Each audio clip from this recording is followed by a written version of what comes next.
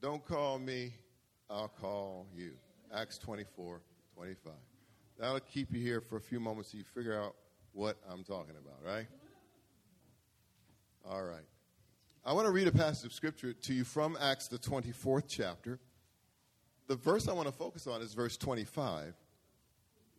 But I want to give you a little context and set this up a little bit so you understand what's happening.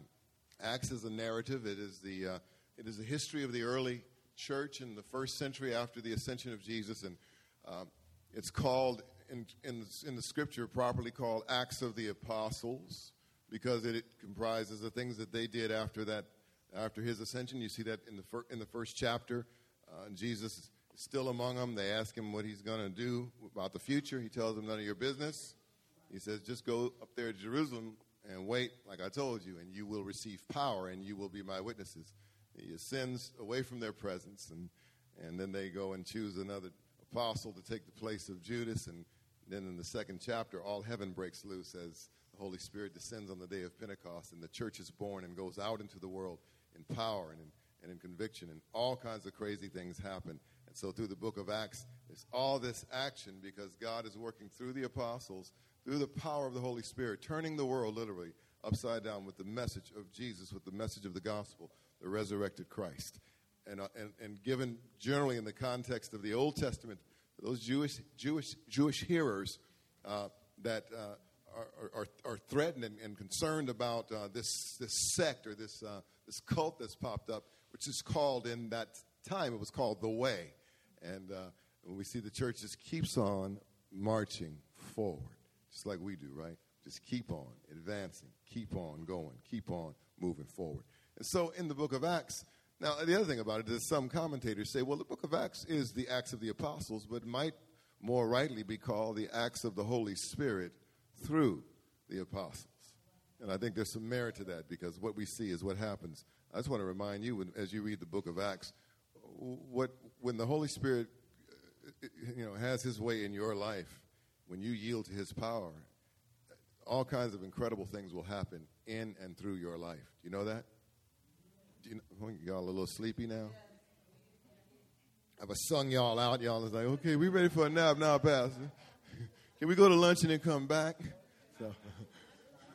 So in Acts 24, what happens is Paul has been arrested, and he's having been arrested, he has appealed from the Jewish authorities that are trying to charge him with creating insurrection, with blasphemy, with defiling the temple, because he visited the temple and offered worship as a Jew. They've got these kind of trumped up charges against him. And so what happens is Paul is a Roman citizen, and at various points he strategically uses that to his advantage. And what we believe is that Paul's goal is to get to Rome and to get into the official circles to be able to preach the gospel to those in power in the Roman Empire in that season. So Paul has appealed to Caesar, and so he has to go through this kind of this hierarchy of legal wrangling different courts and different people. And so in chapter 24, we find him ultimately going before a governor named Felix. It's interesting because from what I understand, the name Felix implies happiness. And as we look at the story this morning in the text, I think we'll find that Felix is probably anything but happy, and he certainly isn't Felix the cat. But Governor Felix is the one that Paul is going to have this encounter with. So listen to these words beginning at verse 20. I'll pick it up at verse 22. Then Felix, who was, let me go back a little bit. This is after Paul has already begun to give his testimony, his explanation, and he's explained what he has done. He has gone back to Jerusalem to give his offerings, that he was ceremonially clean according to Jewish law when he went into the temple, when he was found, and he didn't bring anybody in there. And he said, I didn't cause any disturbance. Some of the Jews who have brought charges against me, and he says, and then he points out toward the end of that, like verse 21, he says, this is the real deal because I stood in the Sanhedrin and I made the assertion that that Jesus Christ is risen from the dead, and it's concerning the resurrection that you guys really have me up here. So he says in verse 22, then Felix, who was acquainted with the way, and that's one of the popular names for the church during that time, adjourned the proceedings. When Lysias the commander comes, he said, I will decide your case. He ordered the centurion to keep Paul under guard, but to give him some freedom and permit his friends to take care of his needs. Several days later, Felix came with his wife Drusilla, who was Jewish. He sent for Paul and listened to him as he spoke about faith, listen to this, faith in Jesus Christ. As Paul talked about righteousness, self-control, and the judgment to come, Felix was afraid and said, that's enough for now. You may leave. When I find it convenient, I will send for you. I want you to just look at those 4 words. When I find it convenient. When I find it convenient. When I find it convenient. Now, you got 2 major players, really 3 characters in this little chunk of scripture. Here's Paul. Now, Paul's on trial for the gospel of Jesus Christ, right? He's in jail. He's on trial for preaching, but he goes in jail, and he's using jail as an opportunity to do what? To preach more of the gospel. And so he's in trouble for that, as he often is. He's in jail because of his testimony, because he declares that Jesus is risen from the dead, because of his testimony, his faith in Jesus Christ. And then there's this Felix, who's the appointed governor of Judea, and historical writings paint Felix as an immoral man. Tacitus, the historian, recorded that he exercised the power of a king with the mind of a slave. He's a rather pathetic fellow. And other historians give evidence of him having had a ruthless and violent rule, and he apparently used the services of a magician, to trick this woman, Drusilla, into becoming his 3rd wife. And that was basically tricking her into leaving her husband to come along with him to be his 3rd wife. And Drusilla, I knew a woman named Drusilla, actually, at the church I used to go to.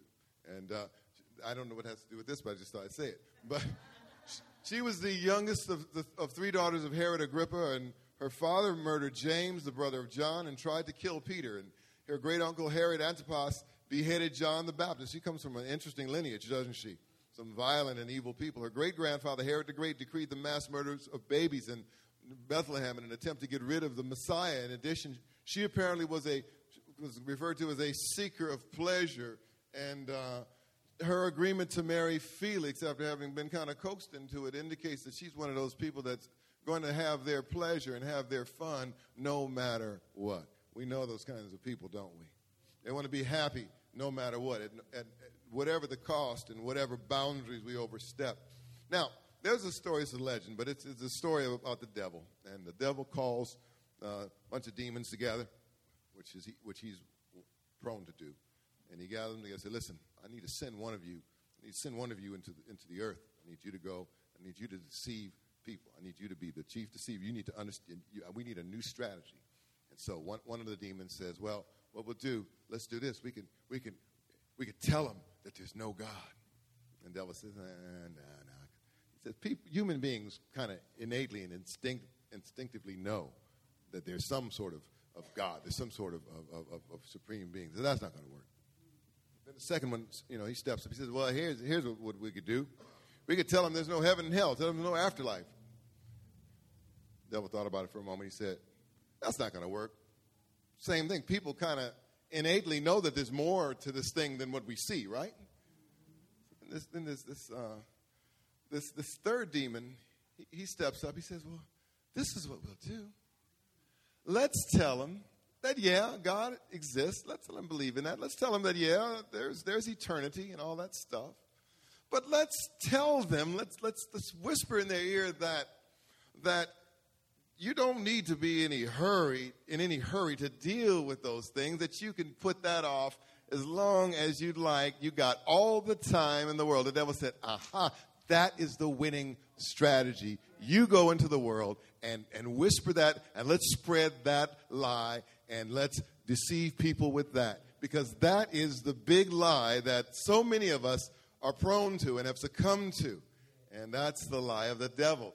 It's his best plan. Don't call me, I'll call you. What does that have to do with this? Listen, I'm talking this morning about spiritual procrastination.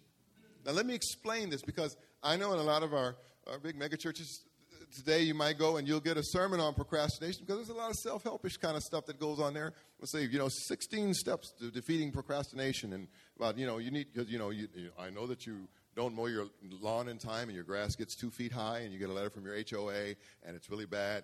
And so let's talk about procrastination. I'm not talking this morning about that kind of procrastination. I'm not talking about motivating you to clean up your garage on time. I'm not talking to you about how to work through your to-do list.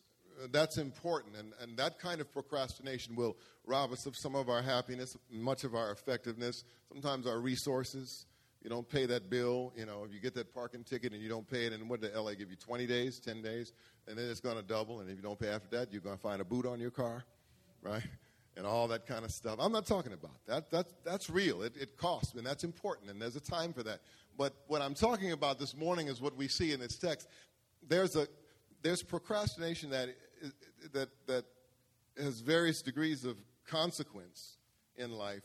But there is one form of procrastination that is ultimately lethal to us all, that has incredible, far-reaching spiritual significance. And that's this kind of spiritual procrastination that you see here in the case of Governor Felix. You understand what I'm saying? Because in this moment, he is confronted with the gospel of Jesus Christ. He is a corrupt man. He is obviously a sinner. He's someone that does not know the Lord. He's someone that has lived a really reckless life and enjoyed the trappings of prestige and power. And in this moment, Paul, being a prisoner, chooses to preach the gospel to him, to share the truth of the word of God with him. And we can see that he's somewhat affected by it, and we'll look at that a little more closely in a moment. But we see that in a moment, in that moment he becomes actually fearful. But what he does is what so many of us do when we're confronted with divine moments of opportunity. We say, well, you can step off for now. I'll call you back when it's convenient for me. Now's not the time. In other words, don't call me, I'll call you. Now, I know how to give people the brush off. I know how to deal. I know how to deal. I don't deal with, in this season of my life, bill collectors, but I know how to deal with them. I knew how to deal with the ones several years ago that were calling about stuff from 20 years ago, because I knew the law and the statute of limitations and stuff. And I said, you don't even be calling me. But I know how to deal with the salespeople who call me on my cell phone, because I don't like that. So I said, don't call me on my cell phone. Don't call me on this phone no more. And I blocked their number. And my wife knows when I shop. We shop differently. My wife is like a ninja shopper. First of all, she knows how to get the deals, and I've learned that. I've impressed you in these last couple of years. I've come up with some pretty amazing. Well, okay, whatever. Don't gloat, okay. But when she's ready to do something, she goes, she grabs it and she's done. Me? Okay, I'm gonna go to this store. I'm saying, look at the prices, and say, I know how to deal with the salespeople who come up there and say, can I help you? I say, no, I'm just looking. Don't call me. I'll call you. I'm just looking. And I just look. Then I'll go to another store and look. And I'm going to compare the prices. I'm going to look at the merchandise.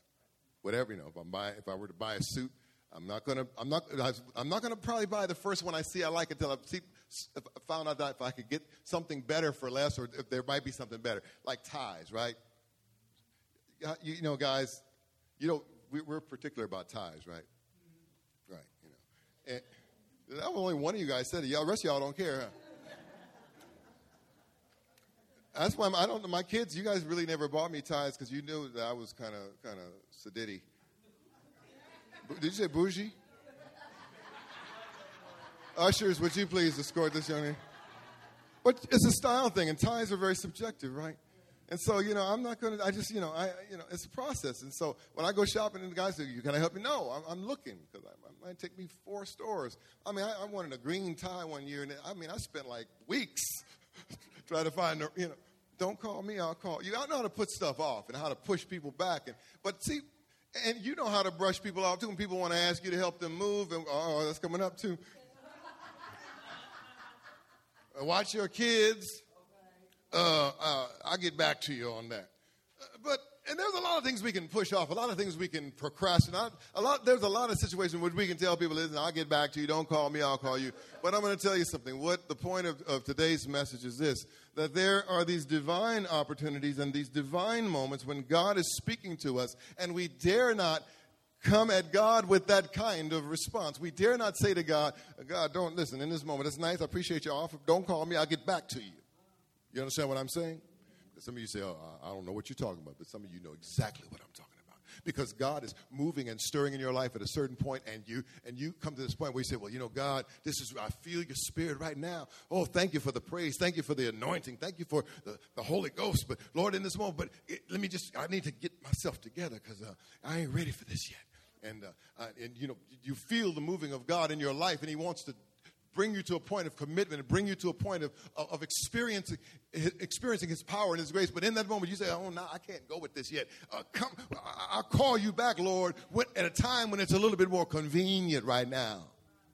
And sometimes we're crazy enough to tell God, oh, God, I hear what you're saying, but I'm going through something right now. I'm going to tell you something. If you're going through something, what you need more than anything or anybody is to have a little talk with Jesus. We say, Lord, I'll wait till it's more convenient. I'll go to church when I get. See, that's when you have a church that has flexible dress. You can't use the clothes as an excuse anymore. And we don't care what you look like as long as you're neat and presentable and decent. But you know what? I got to finish this up. I've got to work through this. I got to get through that. Don't call me. I'll call you. Spiritual procrastination. See, because again, there's the deal. Procrastination in the garden variety sense. Some of you this morning, you were late to church because you procrastinated doing something that you needed to do before you left home. You didn't put your clothes out last night, as some of you are, or you didn't feed the cat or something, and you got up this morning and you had to do some stuff, and that's okay. But I'm talking about the real deal. Spiritual procrastination is much more severe. The stakes are much higher.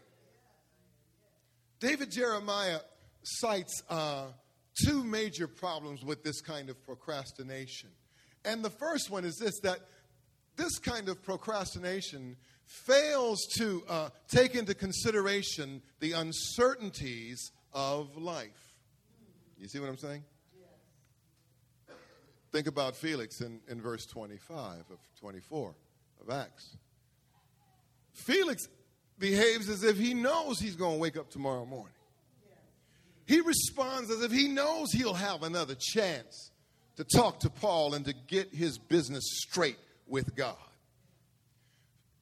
Some of us in our lives, we seem to forget that life is filled with uncertainties and swift transitions and all kinds of complications, and that tomorrow isn't promised to anybody. And the core of this message really is to that one, that man, that woman, that boy, that girl who has never asked Jesus Christ into their life. Because that's what's going on with Felix. Felix is lost, and he yet would presume that somehow he'll have another opportunity to call Paul back in to talk to him. And what happens is that he doesn't do that, except for the fact that he continues to talk to Paul only because he wants Paul to offer him a bribe. But that's pretty much it. 2 years passes, and then Felix is succeeded by Porcius Festus. But Paul's still in prison. And so procrastination fails to consider the uncertainties of life. The Bible stresses this over and over again, that life is not this kind of thing that you can be sure that tomorrow is going to be like today. You can be certain that the opportunities that you face in this moment will be present in the next moment, that you'll even be here to make up your mind or to find that point of convenience. you only really have today. Huh? Because yesterday is past, and tomorrow, and I hate to say this, but it's true. I look forward to tomorrow. Monday morning, I look forward to, some of you say, I got to go to work. I've been working all weekend. I'm looking forward to tomorrow. I look forward to the dawning of every day. When I know, like you, when we lay our head on the pillow at night and say, Lord, now I lay me down to sleep. I pray the Lord my soul to keep. I hope you say more than that. But when we lay our heads on the pillow and pray, we anticipate a sweet sleep and waking up in the morning. I was traveling this week, and I was in Susanville, California, and to get back, I do the same trip every year. And I always hate. I'm traumatized by the return because you got to drive an hour and a half from Reno to get there. So to get back for a 7 a.m. flight, I had to get up at 3:45, and I got to bed at like midnight because we didn't get done what we were doing until like 10:30. And I just remember trying to fall asleep, but then your body, something in your psyche say, "I'm gonna fix you. You ain't going to sleep, but you wake up for 4 hours." I'm laying there, come on. I'm waiting for the melatonin to kick in. Valerian or whatever, and it's like, because I'm thinking, but the one thing I think about, I said, well, I look forward to hearing that wake-up call. By the way, the hotel wake-up call came like 10 minutes earlier than I asked it to. What's up with that? But, you anticipate waking up, and you have your stuff all, your day planned, and you have your thoughts for what you're going to do, right? When you lay your head on the pillow at night, none of us thinks about, well, you know what? This might be it. We don't do that. We anticipate the future. We make plans for the future. We think that we assume that we have more time. And by the grace of God, usually we do. And I hope that you have many, many, many years of life. But the thing about it is we cannot procrastinate the things, the decisions, the commitments, the responses to God, the choices we're called to make in the moment. We cannot procrastinate those under the guise of this or the premise that we are guaranteed that we'll have a day, a week, a month, 5 years, 10 years. Some of us know what it's like because we've been putting something off that's important between us and God because we're waiting for a more convenient space. We're putting off a commitment between us and God to something God has called us to do, and we put it off because, well, Lord, I'm going to get around to that, but I just need a little more time. You might not have a little more time. And when it comes to your soul, if you haven't received Jesus Christ as your Lord and Savior, don't dare waste another minute. In the moment that you hear the gospel, make sure that you respond because tomorrow isn't promised to anybody. Proverbs 27:1 says, don't boast about tomorrow, for you do not know what a day may bring forth. I would add, you do not know that a day may even be brought forth. James 4, I love this, in 13 and 14, he says, now listen, you who say today or tomorrow we will go to this or that city and spend a year there, carry on business and make money. And he says, why? You don't even know what will happen tomorrow. What is your life? You're a mist that appears for a little while and then vanishes. That's an interesting paradox in Scripture about human. On one hand, we're fearfully and wonderfully made, and we're eternal beings in with regard to our spirit. Our bodies have a finite life here on this planet. And under the old covenant, they didn't understand quite as much as we do the dimension of eternity. But your opportunity to make the decisions that matter exists in this space, and this space is limited. And he says, your life is like a mist. You know what a mist is like, right? If you spray a mist into the air, it don't just like, oh, wow, the air has been misty all day. I'm going to fill the room with mist, and we'll have a nice misty room. No, you're going to fill the room with mist, and the mist is going to dissipate into the air. It's gone, and that's what our lives are like. And so we have to be careful that we realize this, that life is filled with uncertainties, and so we dare not, in a spiritual sense, put off the choices and the responses to God and the commitments we need to make today in the hope that we'll have tomorrow to make that same choice, in the words of Felix, at a more convenient time.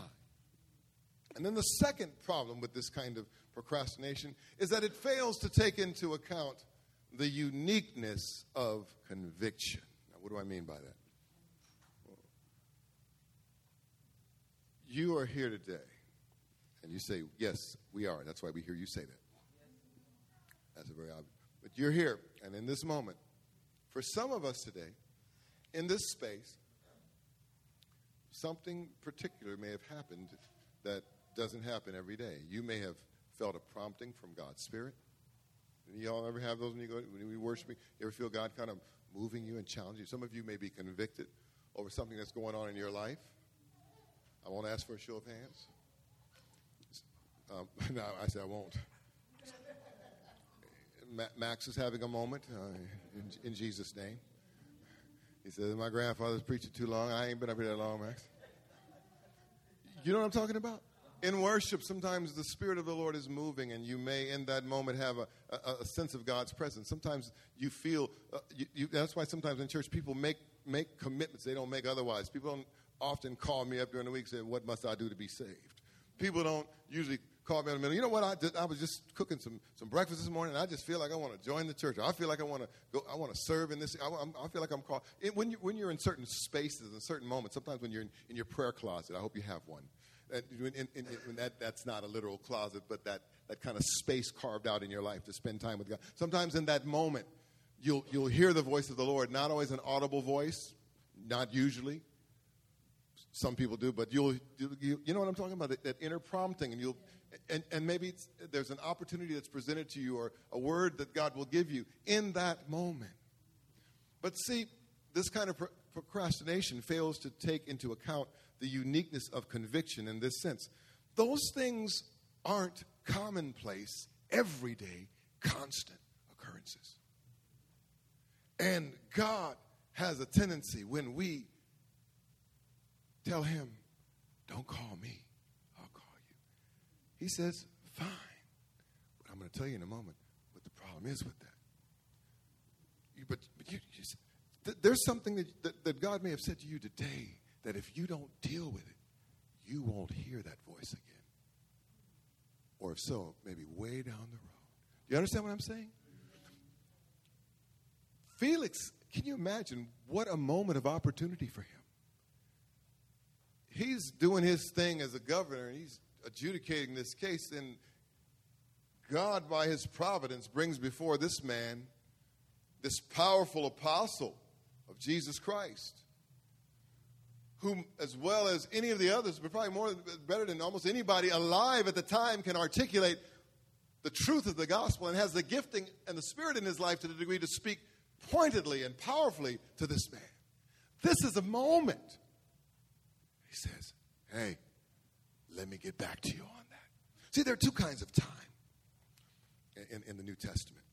And I've said this often, but there is common time. Clock time, Swatch watch time, So some of you, I have a drawer full of Swatch watches from the 90s. But, watch time, it's called, in the Greek, the word chronos.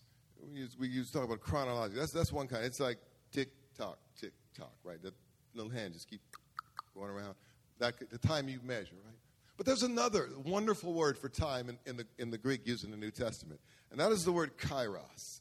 And kairos does not speak of time in a quantifiable way, but kairos speaks of time in terms of a particular point in time. People speak of the moment of truth, a certain point in time that is the right time, see? That is the appropriate time. There are certain moments that are more special than other moments. There are certain times that have a particular significance as opposed to all the other time. You understand what I'm saying? There are these, in your life, you've experienced it in other realms of your experience, that there are just times when it's just like, this is the time for this is the time for that. It's like there's this special. And sometimes in your career, you get to this place where there is just this moment of opportunity, and you have to seize that, because if you don't, it will evaporate. Sometimes in relationships, there's this moment. There are these poignant moments, and sometimes You know how it is when you're in a relationship, whether it's a friendship or a marriage or even with your children or whatever, when you're hanging on, you're doing life, and then you get into a certain conversation, and then sometimes you ever have those, we don't have enough of those, I think, today. I think we spend too much time texting each other and Instagramming and Facebook, sitting and looking others in the face and just talking.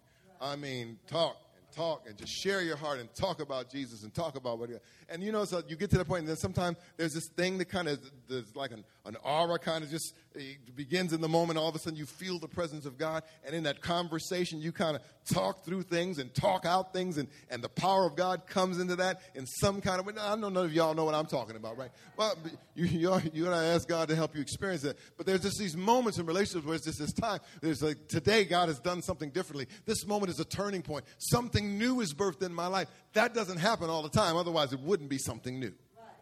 Kairos moments. And see, the uniqueness of conviction is that there are these kairos moments that occur. And the problem is, if we don't deal with those, we say, I will get back to you. Don't call me. I'll call you. I'll get back to you. But the problem is, you may come to a point, if you don't know Christ as your Savior, and you say, well, you know what, I feel you calling me Jesus. I feel you speaking to me, and I'm going to get back to you. I'm going to do it, but I just ain't ready. But I feel the conviction. I feel the tugging of the Spirit, but I just ain't ready. But here's the problem. You say, I'll be ready next month. I'll be ready 6 months from now. Going back to the first part, the uncertainties of life dictate that you may not be around next month or next year to make that choice. But the uniqueness of conviction says this, that you may say, I'm going to deal with this later. And you feel motivated, and you feel inspired, and you feel called to deal with it right now. But what happens is that 6 months down the line, well, I don't know. I don't really. Yeah, I was at the church that time. I was feeling, but I don't know. I'm just kind of like not there. I don't know.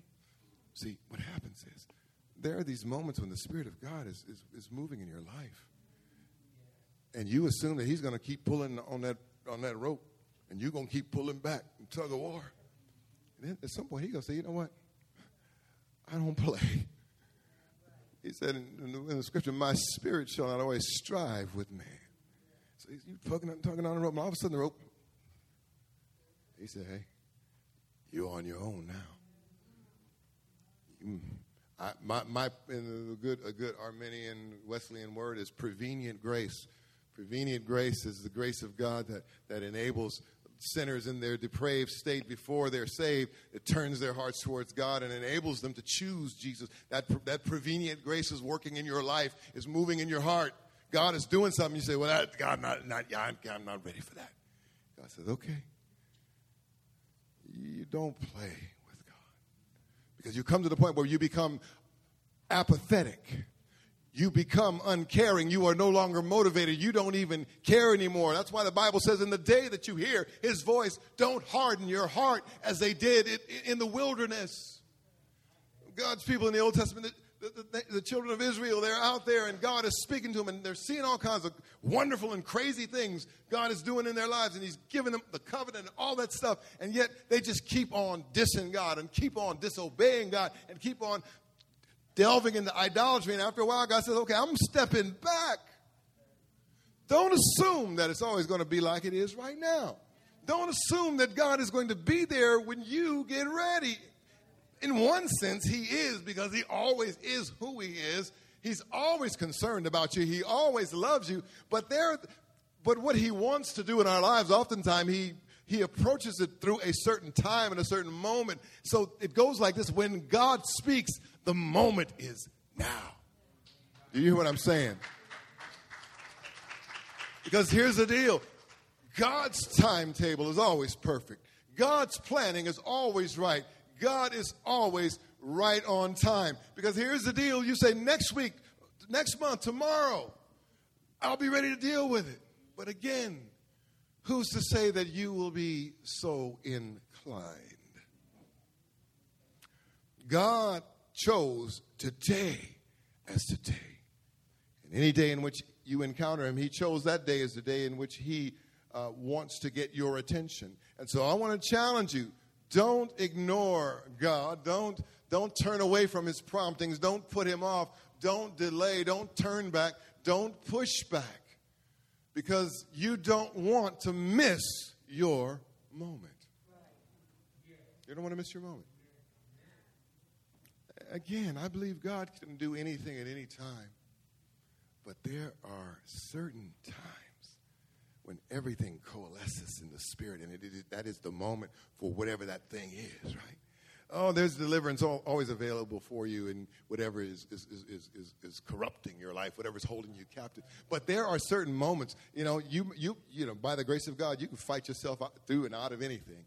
Oh, but there are these moments. You remember the man, the layman at the pool of Bethesda, right?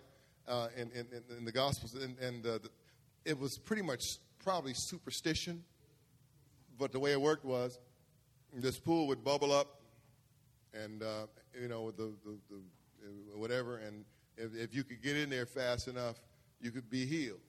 And he's by this pool for years and years because he's so crippled, and nobody will get him in there, and everybody runs before him. Right?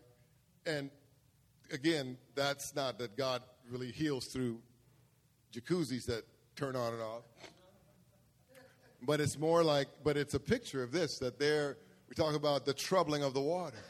There are moments when, there are these special moments when God does stuff that doesn't happen ordinarily, and he does it in a special way that takes us to a greater place. You understand what I'm saying? There's deliverance in your life. You can always find it, but there's this wonderful and tremendous and dramatic work of deliverance that happens in that moment when God has set out and has designed it to happen. Isaiah 55:6 says this: "Seek the Lord while he may be found. Call upon him while he is near." Joel 3:13 says this: "Multitudes, multitudes in the valley of indecision. For the day of the Lord is near in this valley of indecision."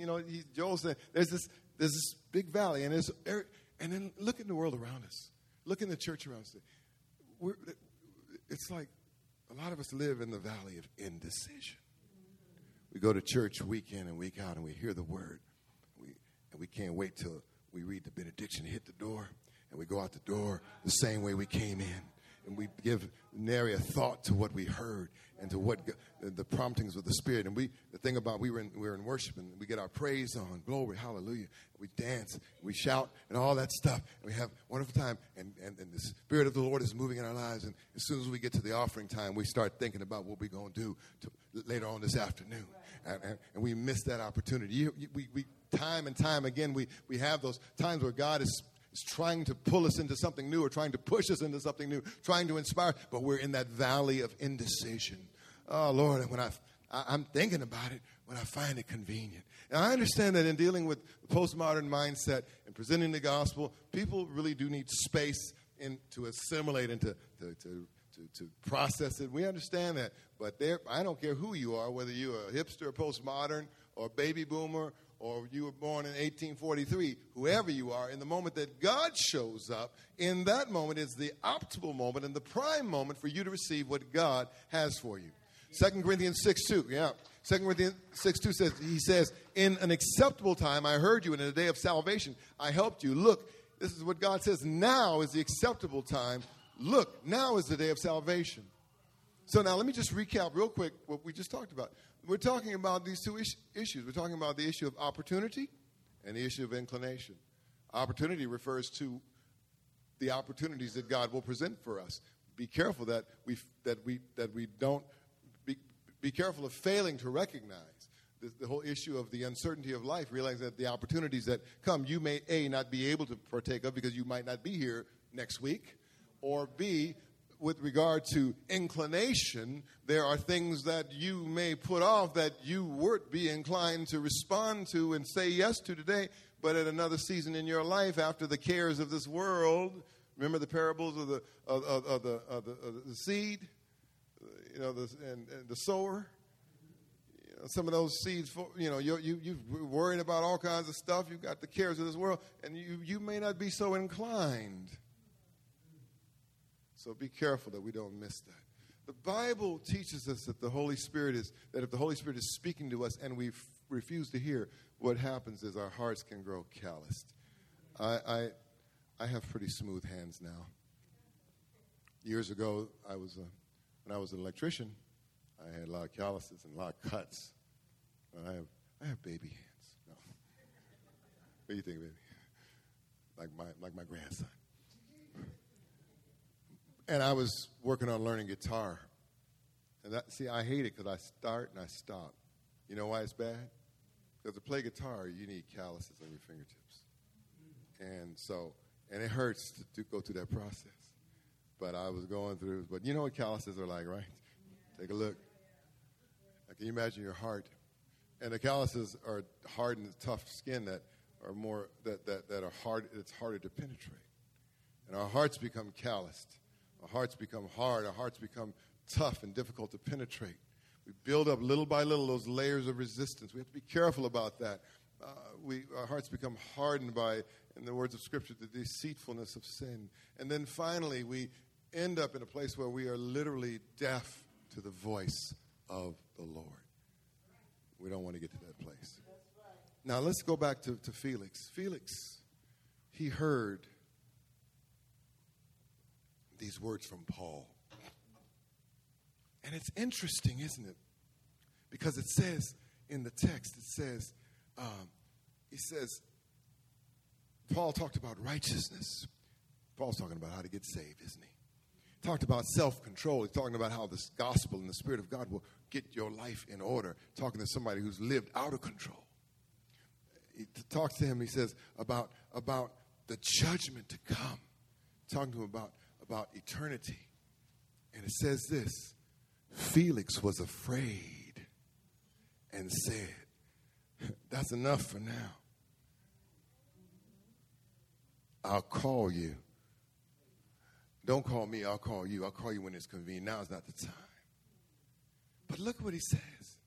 He says, he was afraid. Now, I was thinking about this, and I'm thinking, I wonder, as Paul is speaking, that he ends up afraid. I wonder maybe for a moment if while Paul was talking about righteousness, in his mind he is forming just for a moment a picture of what his life would look like if he were freed from the ravages of sin and from the penalty and from the guilt of his sin and the shame.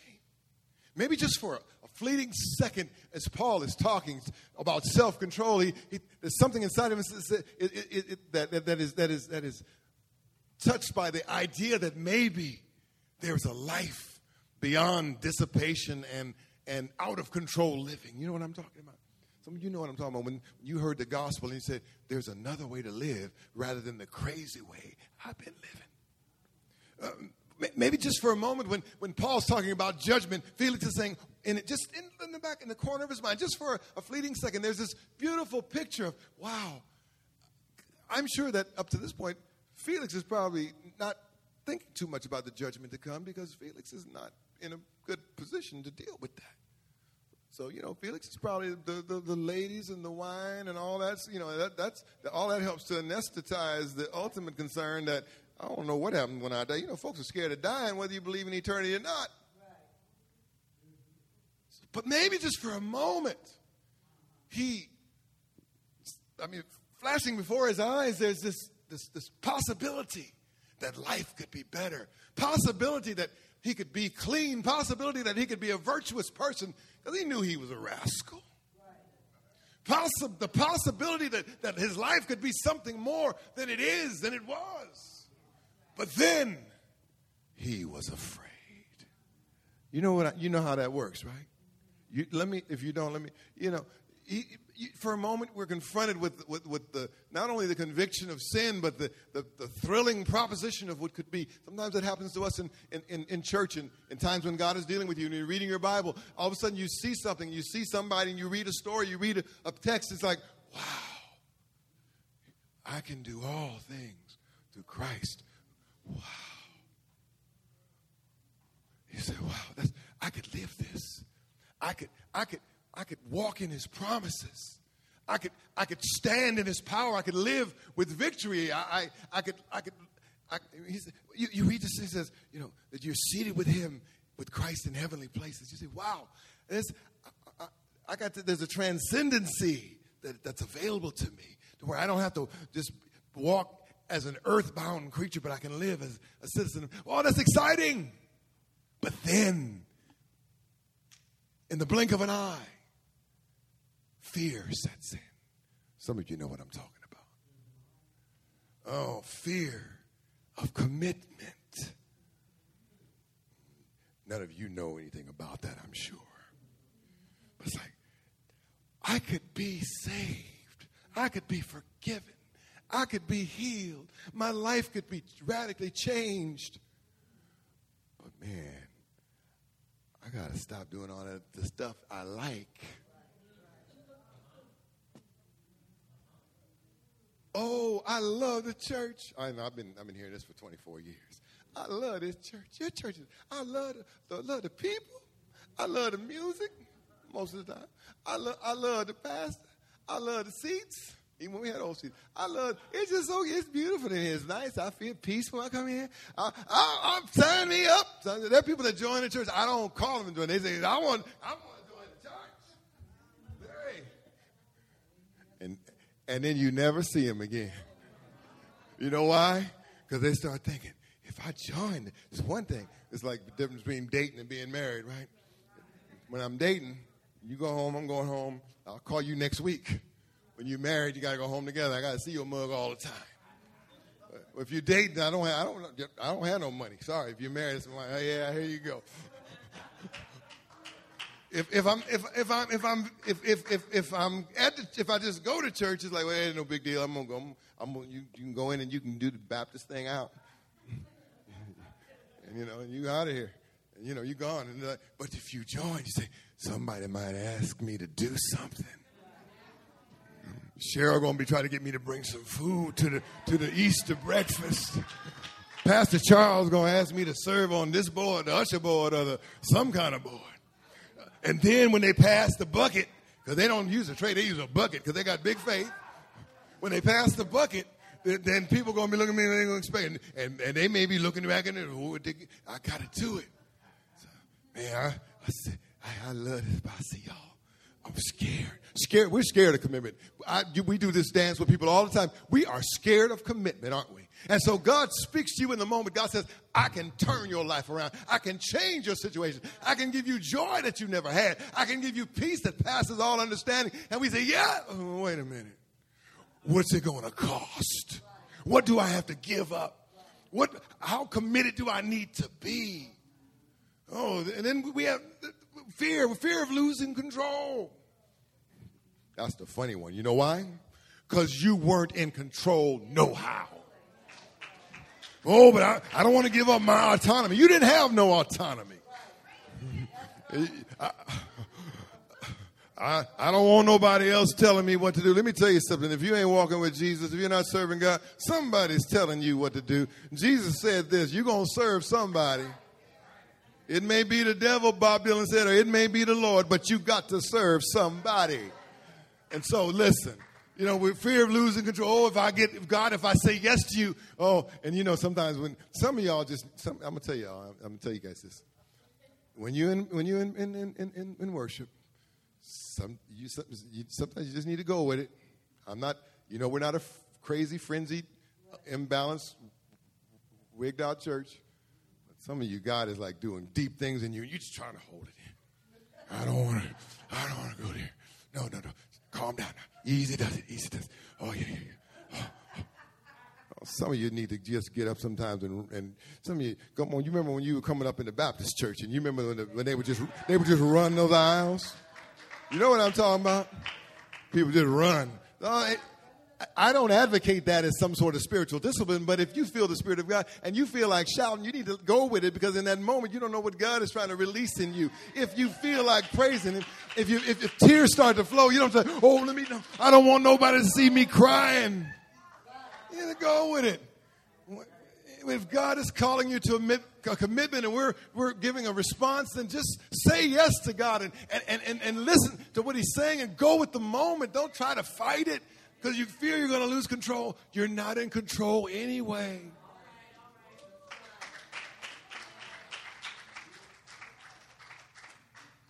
The other one is we have this fear that we're going to lose the opportunity to keep our options open. That's my issue with shopping. I like options. That's a big issue of American culture right now because you know how it is. It's kind of crazy now when you buy stuff because it used to be if you're going to buy a thing, whatever that thing is, there were maybe 2 or 3 versions of that thing at 2 or 3 places, and you know, I mean, when I was coming up, a lot of stuff you used to go to Sears and you were cool. And your mom even bought your clothes at Sears, which was much to your chagrin as you went to school and got beat up. Newberries. It was actually Newberry, right? Well, listen. Well, options. Now you want to buy something, there are like 5,000 different versions of it in 5,000 places. You start at Amazon and you go from there. And we got options, but we want options. And we're afraid, so we want the option of living committed to God or living kind of, you know, slipshod. We want the option of being able to serve God when we feel like it, but we don't want to be so moved by the Spirit that we're like, we don't want to get fanatical about these. You weren't concerned about getting fanatical when you was in the club. I'm not going to really, you know, I'm just... You were all up in there. Whoop, whoop. Told you. When they told you the next day what you did, you were embarrassed.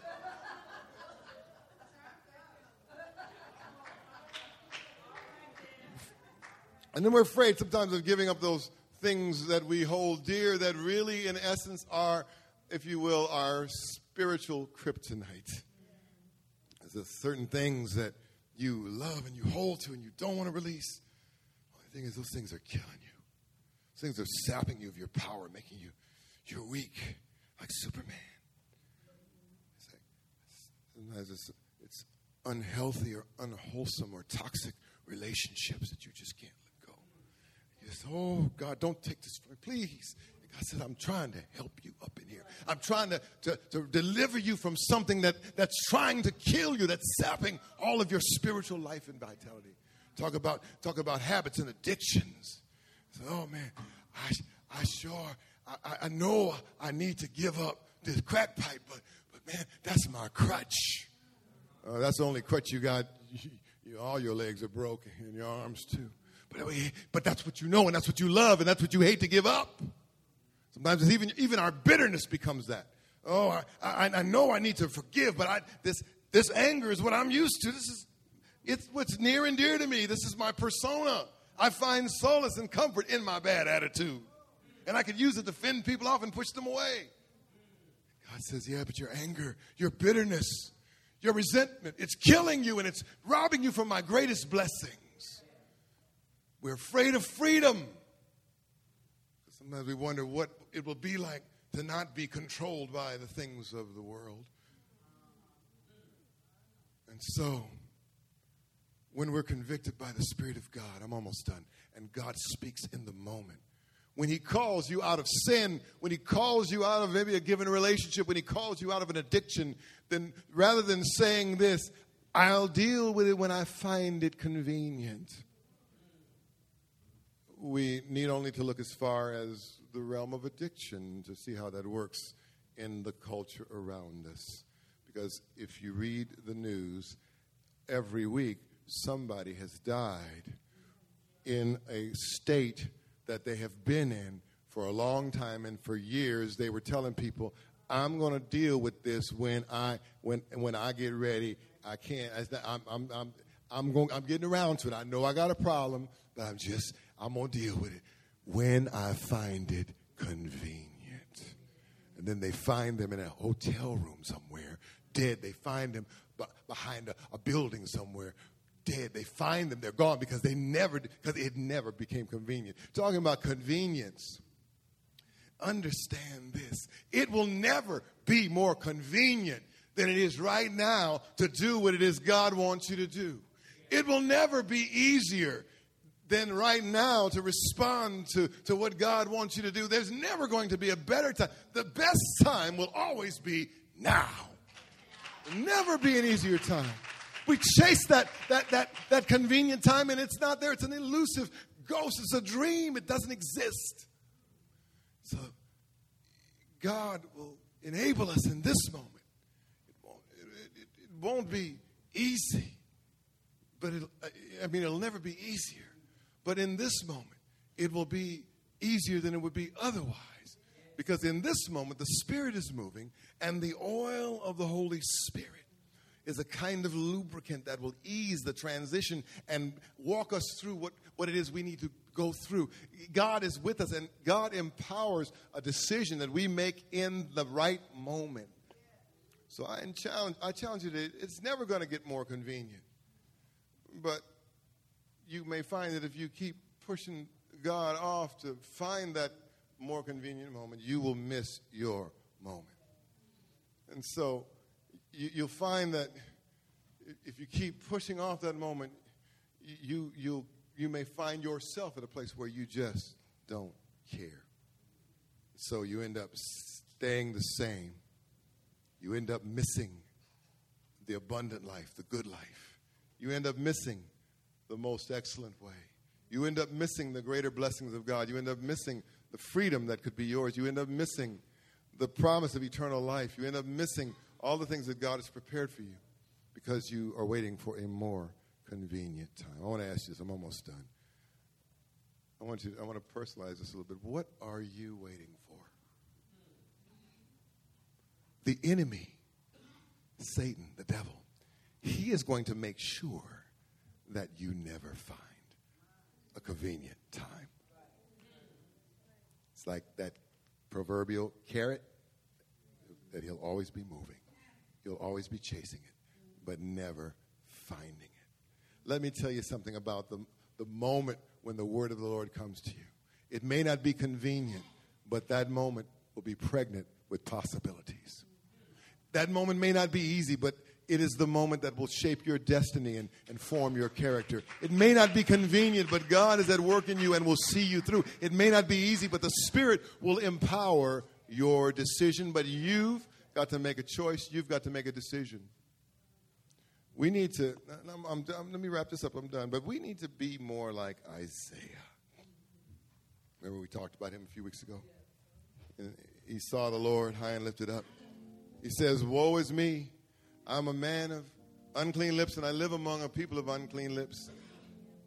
And then after the seraphim touched his lips with the coal, he says, then I heard the Lord saying, I heard the voice of the Lord saying, who will go for us? And who shall we send? Now, the text doesn't record it. Isaiah said, that there is an interesting proposition. I'm going to go and pray on that and think about that. And, that might be something I want to get into. God is doing something. I hear a conversation among the Trinity. That's something I might be willing to kind of check that out. Now, you see how it goes down in the text, right? God speaks to God. Whom shall we send? Or who will go first, and whom shall we send? He said, here I am, send me. You see, some of you are afraid to make commitments in the moment because you're afraid you're not going to keep them. Get over it.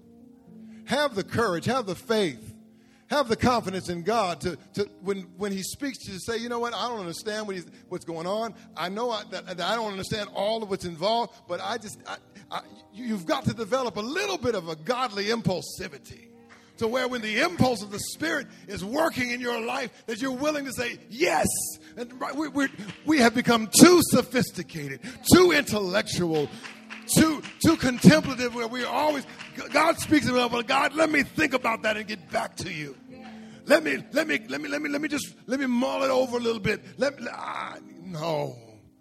Here I am, send me. Sometimes you'll feel as though your step of faith is in vain, right?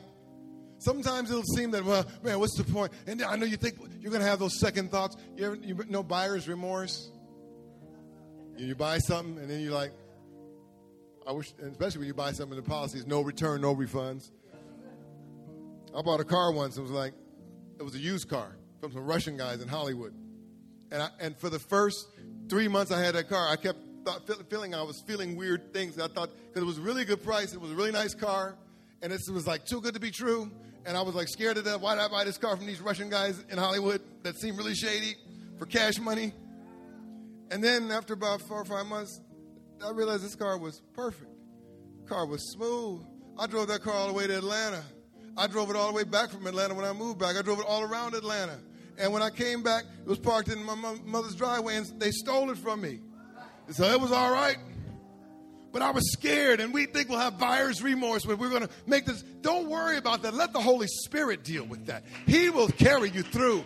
But we need to, and I'm not asking you to have faith in yourself, but I'm asking you to put your faith in the one who says that he will complete the good work that he started in you, the one who says that he works in you to will and to do his good pleasure. And so, let me wrap this up. What are your Felix issues? Where is God working in your life where you're saying to God, God's saying, now is the time, let's deal with this. And you're saying, God, don't call me, I'll call you. I'll get back to you on that, Lord. Maybe it's in the area of salvation. Maybe the Spirit of the Lord is tugging at your heart to make Jesus Lord of your life. And you're saying, I know. I just got like a couple more things I want to do. I just need a little more time. You might not have that time.